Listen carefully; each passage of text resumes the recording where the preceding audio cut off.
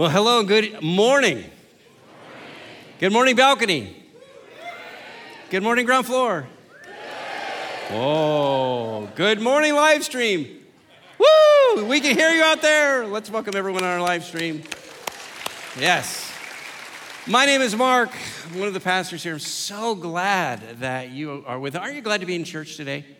Me too. You're in for just a wonderful hour. God's put together some amazing things, including those baptisms that Adrian talked about. Ready for the Ride is our current message series. And, not that any of us claim to have a crystal ball, but I'm going to make a prediction about this year. Is that okay? Can I do that? You're like, I don't know what you're going to predict. Here's my prediction. Someone or something is going to provoke you to anger. I know. I'm way out on that limb, aren't I? It's not a question of if, but when. Really, the only question is, how will you respond? Like Jesus or not? Maybe not so much. In other words, will you be ready for the anger? As we observed this last Monday, it was Martin Luther King Jr. Day. And this week, I read a story, the account of when his home in Alabama, 1956, was bombed one night by extremist white racists. And he shares in his autobiography what he was thinking on that very night. He says this: "While I lay in that quiet front bedroom, I began to think of the viciousness of people who would bomb my home. I could feel the anger rising when I realized that my wife and my baby could have been killed. I was once more on the verge of corroding hatred, and once more I caught myself and said, 'You must not allow yourself to become bitter.'" And not only did he quiet his own anger, but he actually went outside to calm the crowd that was gathering in front of his house. And I want you to listen to what he said to them. This man whose home had just been bombed with his wife and baby in that house, along with himself, this is what he said to the crowd: "We are not advocating violence. We want to love our enemies. I want you to love our enemies. Be good to them, love them, and let them know that you love them." And I just want to say, wow. How did he find the strength to say that? And moreover, how did he have the power to actually live that out? And as I thought about that, I tried to imagine, Mark, what would your response be if someone did the same to you? And I had to conclude, I think my response would be very different than Dr. King's. In fact, I was reminded of a much less threatening incident that happened to me not too long ago. Every year, my wife Laura and I, we take our Twin Lakes Christian School 7th graders on a little mission trip to Mexico.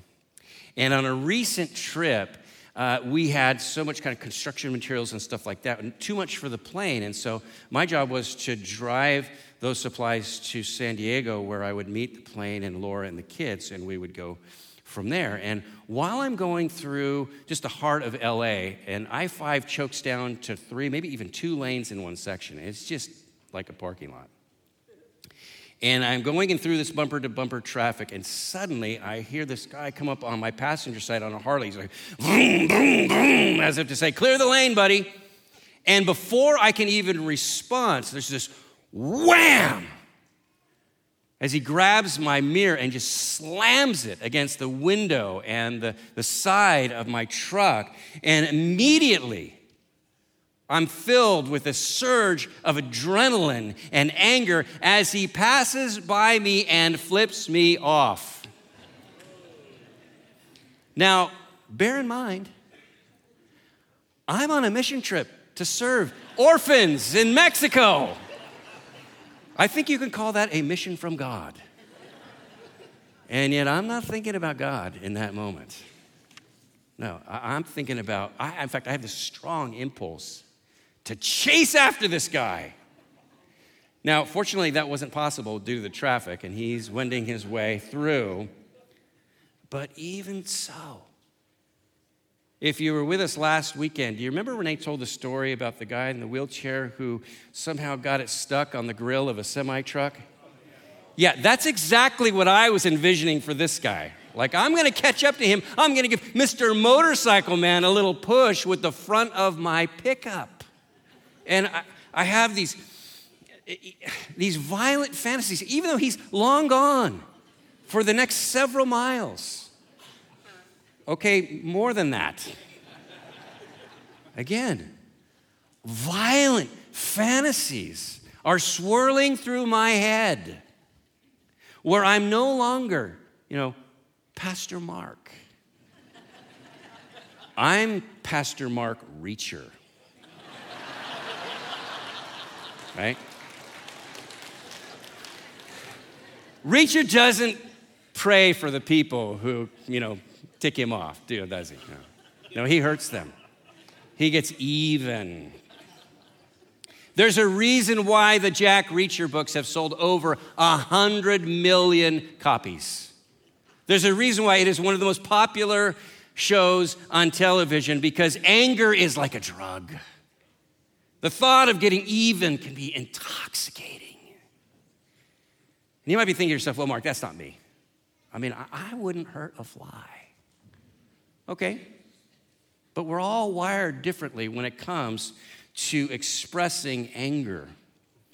Some of us are like teapots. We just heat up and it's like, boom, like that. We stomp our feet, we yell, we might punch something, we're irritable. Others of us are more like a crock pot. This is how I'm wired, okay? And you don't blow your stack, but you simmer. And you're scary because your silence is deafening. And everyone around you walks on eggshells. Like I said, we're all wired differently, but however you are wired, we are called as followers of Jesus to respond differently in the face of anger. You might say we're called to respond Jesusly. The Apostle Peter, he witnessed the unjust arrest of Jesus. He saw him beaten during his trial, watched the crucifixion probably from a distance. And so he saw his best friend, his Messiah, crucified. And yet, he writes these words in his first letter. This is in 1 Peter chapter 2, where he says, "To this you were called." And by that he means, to this y'all were called. Because Christ suffered for you, leaving you an example that you should follow in his steps. He committed no sin, and no deceit was found in his mouth.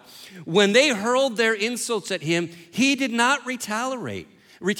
When he suffered, he made no threats. Instead, let me hear you say this, he entrusted himself to him who judges justly. This is our calling as Christ followers, to follow him, whether you're, a teapot, a crock pot, or a cracked pot, okay? We follow Jesus, not the pundits, the politicians, the podcasters. Jesus is our true north. Amen? Amen. Now, when it comes to managing anger, I'm only going to be able to really skim the surface here, but there's some additional resources that I put on page 2 of your notes, and I encourage you to check that out, including an opportunity this Wednesday to dive deeper. We have guests Ken and Mary Harrell, where they bring just a wealth of expertise and experience when it comes to the subject. So I encourage you to come this Wednesday, 6:30. And I also just want to take a moment to acknowledge and thank Renee, because he did a message on anger several years ago and allowed me to rip off all the best parts for today. And so I just want to say that up front. And today we are going to be in Ephesians chapter 4, where the Apostle Paul gives us some very practical steps when it comes to managing anger. And before we get to those verses, I want to say this. We need to realize that Paul did not write these words from a beach on the edge of the Mediterranean. This was not theoretical for Paul. Paul wrote the words we're going to see from prison, where he had been beaten and treated unjustly. And so Paul knows what he's talking about from firsthand experience. And yet even so, he says, Ephesians 4, starting at verse 26, let me hear you. Read this with me. In your anger, do not sin. We're going to unpack that. But right here at the get-go, people say, aha! In your anger, do not sin. That means there's such a thing as righteous anger. And that's true. Anger can be good when it comes to confronting injustice or affecting change. Jesus himself was angry at abusive religious authorities. But here's the problem. When I'm in the heat of anger, I always think it's righteous. Like every single time. I don't even question it. Of course, this is righteous anger. And so when Paul says, in your anger, do not sin, he's saying, look out. You're on a slippery slope. For example, last night's game against the Niners and the Packers. Any of you see that game last night? Okay, then you know that there was a point when the Packers had the ball, 4th and 1, deep in Niners territory, and if they get a first down, they are poised to go ahead 10-0. And so Packers quarterback snaps the ball. He lunges forward. There's a big pile up of guys. All the Packers fans are saying, he got a first down. The Niners fans are saying, they stopped him. The refs say, he didn't make it. Niner fans are like, yes, yes, yes, yes. Packers fans are furious. They've been robbed. My point, clearly, Niners fans were right. Packers fans were sinning. No, I'm just joking. But kidding aside, be careful about claiming righteous anger. Paul's saying, yeah, you're going to get angry at times. That's life. But we've got to learn to deal with it in a healthy, Christ-like way. And so in this passage, Paul is going to give us really 3 steps for managing my anger. And while these are very simple steps, I just want to assure you they are not necessarily easy steps. Okay, but if you live these out, it will make a world of difference in your own heart and in your relationships as well. And so write these down. First step is this: keep short accounts. Keep short accounts. Because if you marinate in your anger, you allow those grievances to kind of pile up, you know what's going to happen? Those grievances are going to turn into grudges.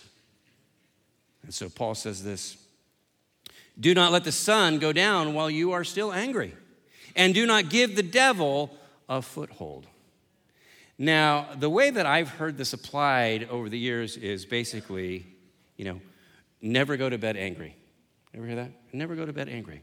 Well, that's a great thing if you can do it, but I don't know that that's the full scope of what Paul's talking about here, because let's face it, not every conflict can be resolved between like dinner and sundown. Okay? You can't always just like, let's just stay up and fight until we work this out. Okay? That's not always real life. I think the force of what Paul's saying is don't let today's or yesterday's anger leak into today. Don't carry your anger into the future. Because if you do, you are going to give the devil a foothold. Now, what's that about? This word for foothold here can also be translated a place or opportunity. Is that what you want to do? give your enemy room to set up shop in your life. And to be clear, I'm not suggesting that we just kind of stuff it, suppress your anger. That'll lead to a whole nother host of problems. In fact, one of our pastors, Valerie Webb, years ago, she lived 2 years in Macau as a missionary. That's a Chinese territory. And there's an ancient kind of saying when it comes to dealing with anger in that culture that goes like this: eat the bitterness. Just swallow it. That's not what Paul is saying here. Paul's saying, don't nurse your anger. Okay, you got to deal with it, but don't nurse it. Keep short accounts. And if you can't quickly resolve that dispute, that thing with that other person, you can begin by resolving it before God. Go before Him, express your anger, tell Him exactly how you're feeling, and ask Him to bring peace and resolution into your own heart. After that incident with the Harley guy in L.A., I never saw that guy again. I likely never will. But I can honestly tell you, it was so helpful. That night in the hotel room, I knew I just had to pray and talk to God about it. And I said something like this. I basically said, Lord, thank you that situation didn't escalate. Thank you for keeping me and the people around us safe. And now, Lord, I need you to calm my heart and purify my thoughts. And as for that other guy, Lord, I don't know his story. But would you touch his heart? Would you draw him to yourself, just as you continue to draw me? Now, I'm not sharing this so you'll think I'm some kind of saint. I'm clearly not. I'm sharing this because this is something that we can all do. Just start with prayer. In fact, Jesus said this in Matthew 5. He says, love your enemies and what?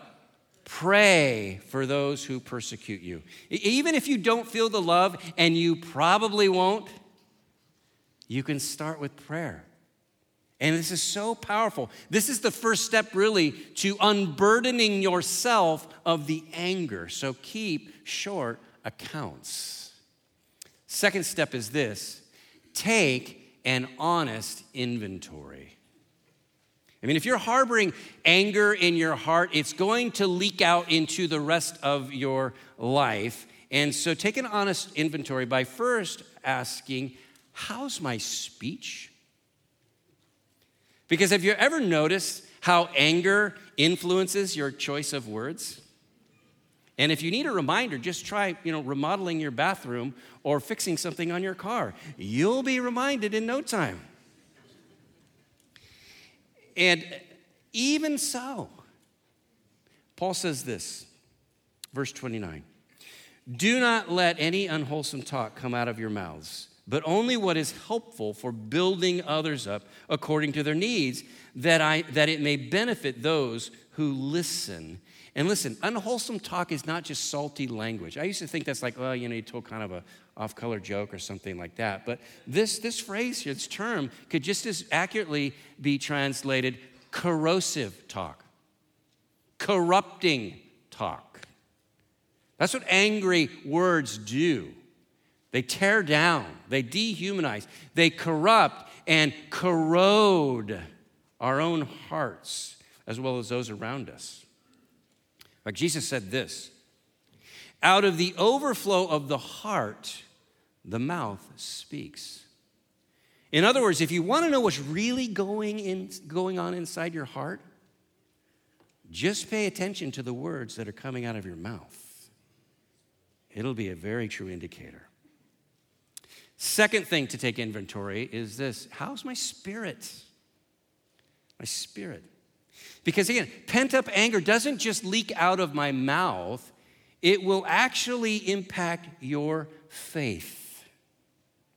Imagine, we were singing just minutes ago, have your way, Holy Spirit, come and have your way. There's that jerk over there, Holy Spirit, Make him go away. Okay, nothing personal about you, anyone in that section. I just had to point somewhere, I promise. But that would be kind of weird, right? I mean, talk about pretense. The point is, God, he sees right through us. He knows the baggage that we're carrying. He's not fooled by, putting on some kind of show. So verse 30, Paul says, and do not grieve the Holy Spirit with whom you were sealed for the day of redemption. Unresolved anger, especially between fellow believers, that grieves the heart of God. And Paul refers to this day of redemption. That's the day, the promise of Scripture, that Jesus one day will make all things right. All things. But what a joy and a reward for those who will make peace in advance of that day. That's called living now in anticipation of then. So take an honest inventory. Because again, ongoing anger will actually stunt your spiritual growth. There's just no way around it. And along these lines, third question to ask is, how are my relationships? I mean, this takes courage. Do I really want to know how my anger is impacting those around me? Probably not.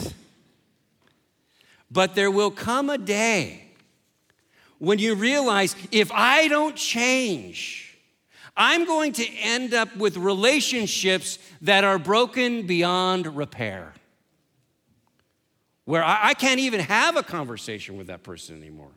I have just been blocked out of their life. Which is why Paul says, he urges us, get rid of all bitterness, rage, and anger, brawling and slander, along with every form of malice. Get rid of it before it's too late, before it produces a bitter harvest. And you may be thinking to yourself, oh, Mark, time out. You have no idea how much I want to change. But I honestly question if I will ever be able to deal with my anger any differently than I always have. And if that's you, I want to introduce you to a friend of mine who was good enough to come by this week and allow us to interview him, where he shares his own journey in this regard. My good friend, Don Smith. Let's watch what Don has to say. I never was taught anger. Anger was either rage or nothing. Anger was unhealthy. It was something that we didn't express or show. My dad never showed me how to get angry. He got angry, and that means stay away from him, but he never showed me how to express my anger in a healthy way. Being young married, when Marcia and I would argue, I would rage. I would punch holes in the walls. I would yell at her. I would scream at her. I would intimidate her with my size. I didn't think that was abuse, because abuse to me is hitting people, and I never touched her. And she would always encourage me to deal with my anger issues. And I'm like, I don't have anger issues. My anger issues is because you're making me angry. What really changes with my son was punching holes in the walls. So I had holes up here and a hole down there. And I go, that's not what I want to show my son. And that's when I really started making a change. That was like 20-something years ago, when I realized that I have an anger issue. That's when I started going to men's support groups on how to deal with your anger. And I heard men tell their stories of how they were treating their wives and their kids, and I thought, man, that's horrible. But I was doing the same thing. It's like I didn't want to be that way anymore. And I think that's the first key of recovery in anything, is admitting that you have a problem. But I start realizing the things that I was doing was abusive. And when I start seeing that and learning that, I was able to put healthy things in its place. Listening to my wife was really important. I had to learn how to listen. And I had to learn how to get at my kids' level, like get down on my knees and look them in the eye instead of towering over them. Because I'm huge. I can intimidate my kids. I learned how to listen, and then learn how to love, and learn how to be a man, learn how to be a father. And my anger wasn't always anger, it's a lot of fear. The fear of failure. And so I didn't want to be a failure as a parent. But I knew if I didn't tell somebody about and get help that was eventually going to happen. And I surrendered to God about this and surrendered to Jesus. And he was slowly walking me through this whole process.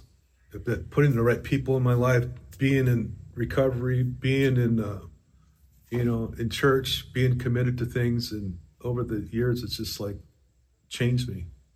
And now I, facilitate a men's anger management group. Once you surrender to the process of letting God just change your life and try a different path, change can happen. Marriage is better than it's ever been. 35 years, we just celebrated 35 years.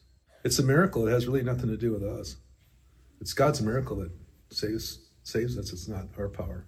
Instead of being in fear or anger, I'm just liberated, free, emancipated. Pretty cool. Hey, let's thank Don for sharing. You in here somewhere, Don? Raise your hand if you are. All right, he's right here somewhere. Anyway, we're so grateful. I mean, if you know Don, he's like the most mellow person you can ever meet. Testimony to God's miraculous work in his life. And if you desire to experience the same, guys, there are postcards out in the lobby today that give information about the group that Don leads. You can be a part of that. And women, if you go to tlc.org/women, you can get information about resources groups that we have for you, like our Beloved group and others. tlc.org/women, or guys, you can also go to tlc.org.men for info about the same. And whether, again, this is a chronic issue in your life or something that you just deal with periodically, we will all respond better to anger when we keep short accounts, when we take an honest inventory of my speech, my spirit, my relationships. And third step is this. There comes a point when I need to choose forgiveness over anger.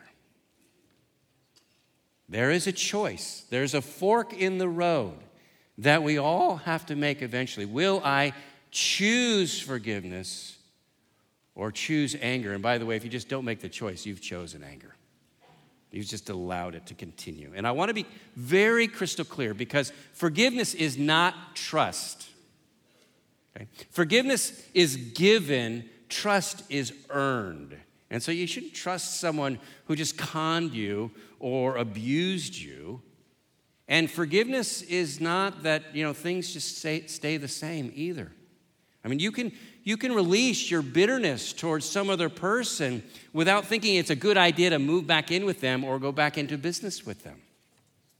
And forgiveness is not a substitute for justice. If something illegal happened to you, there should be legal consequences for the persecutor. Forgiveness also is not a substitute for healing. Forgiveness is really the first step of a process, a journey that will take time. And it may include counseling or being involved in groups with other people. And so to be very clear, forgiveness is this. Forgiveness is canceling the debt.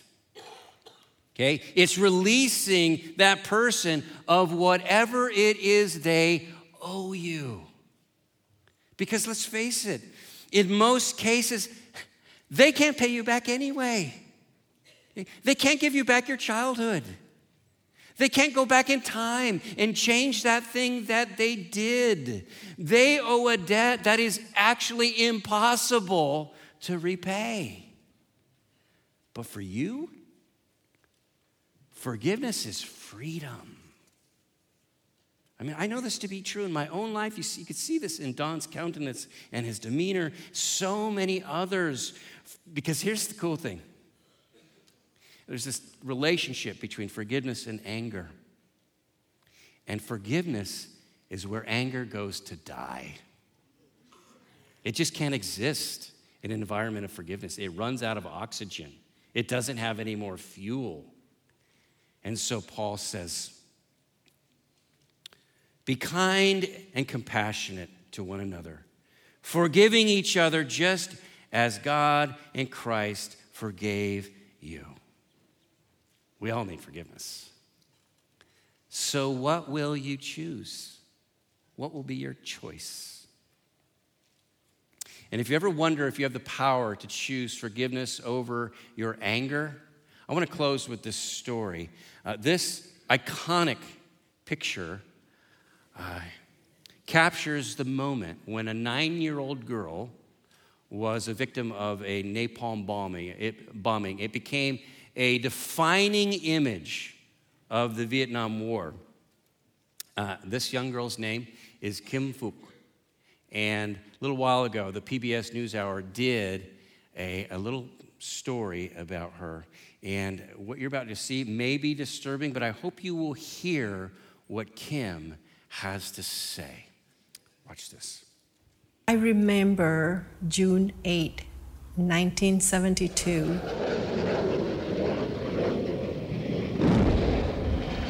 I saw the airplane, and it's so loud, so close to me. Suddenly, the fire everywhere around me. The fire burned off my clothes, and I saw my arm got burned with the fire. I thought, oh my goodness, I get burned? People will see me different way?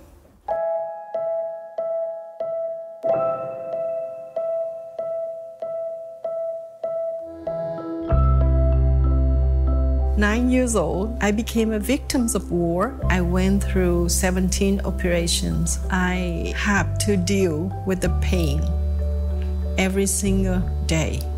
It built me up with hatred, bitterness, and anger. I just living with the question, why me? I wanted to take my life because I thought after I die, no more suffer, no more pain.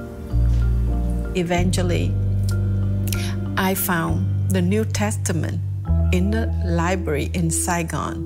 In Christmas 1982, I became a Christian. That faith helped me a lot.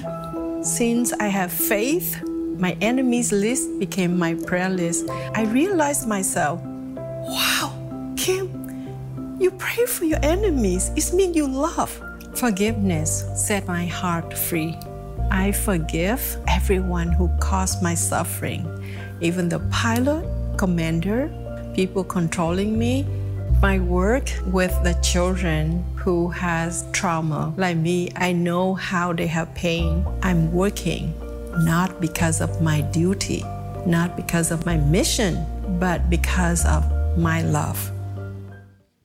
Wow. Yeah. What an amazing story of the power of the gospel, the power of forgiveness. Did you hear what she said? My enemies list became my prayer list. And forgiveness set her free. Free from a life of bitterness and hate. Free to live a life full of love. And you know what? That same power is available to each and every one of us here and now. This is your time. This is the time for you to choose to let go of the anger. So let it go. Let it go. Choose forgiveness, and Jesus will set you free. Let's pray. Heavenly Father, I pray for those right now who are just struggling with that choice. In this room, on the live stream, within the sound of my voice. And Lord, I pray that right now you would allow them to entrust themselves, to entrust that hurt, that burden, that wound, that injustice. Entrust it to the one who judges justly, that they may rest in your care. And so, Father, I pray by the power of your Spirit that you would have your way, your good, loving, and perfect way in all our lives unburden us from anger, and help us to walk in the freedom that is ours in Christ. We pray this in his name, and all God's people said, Amen. Amen.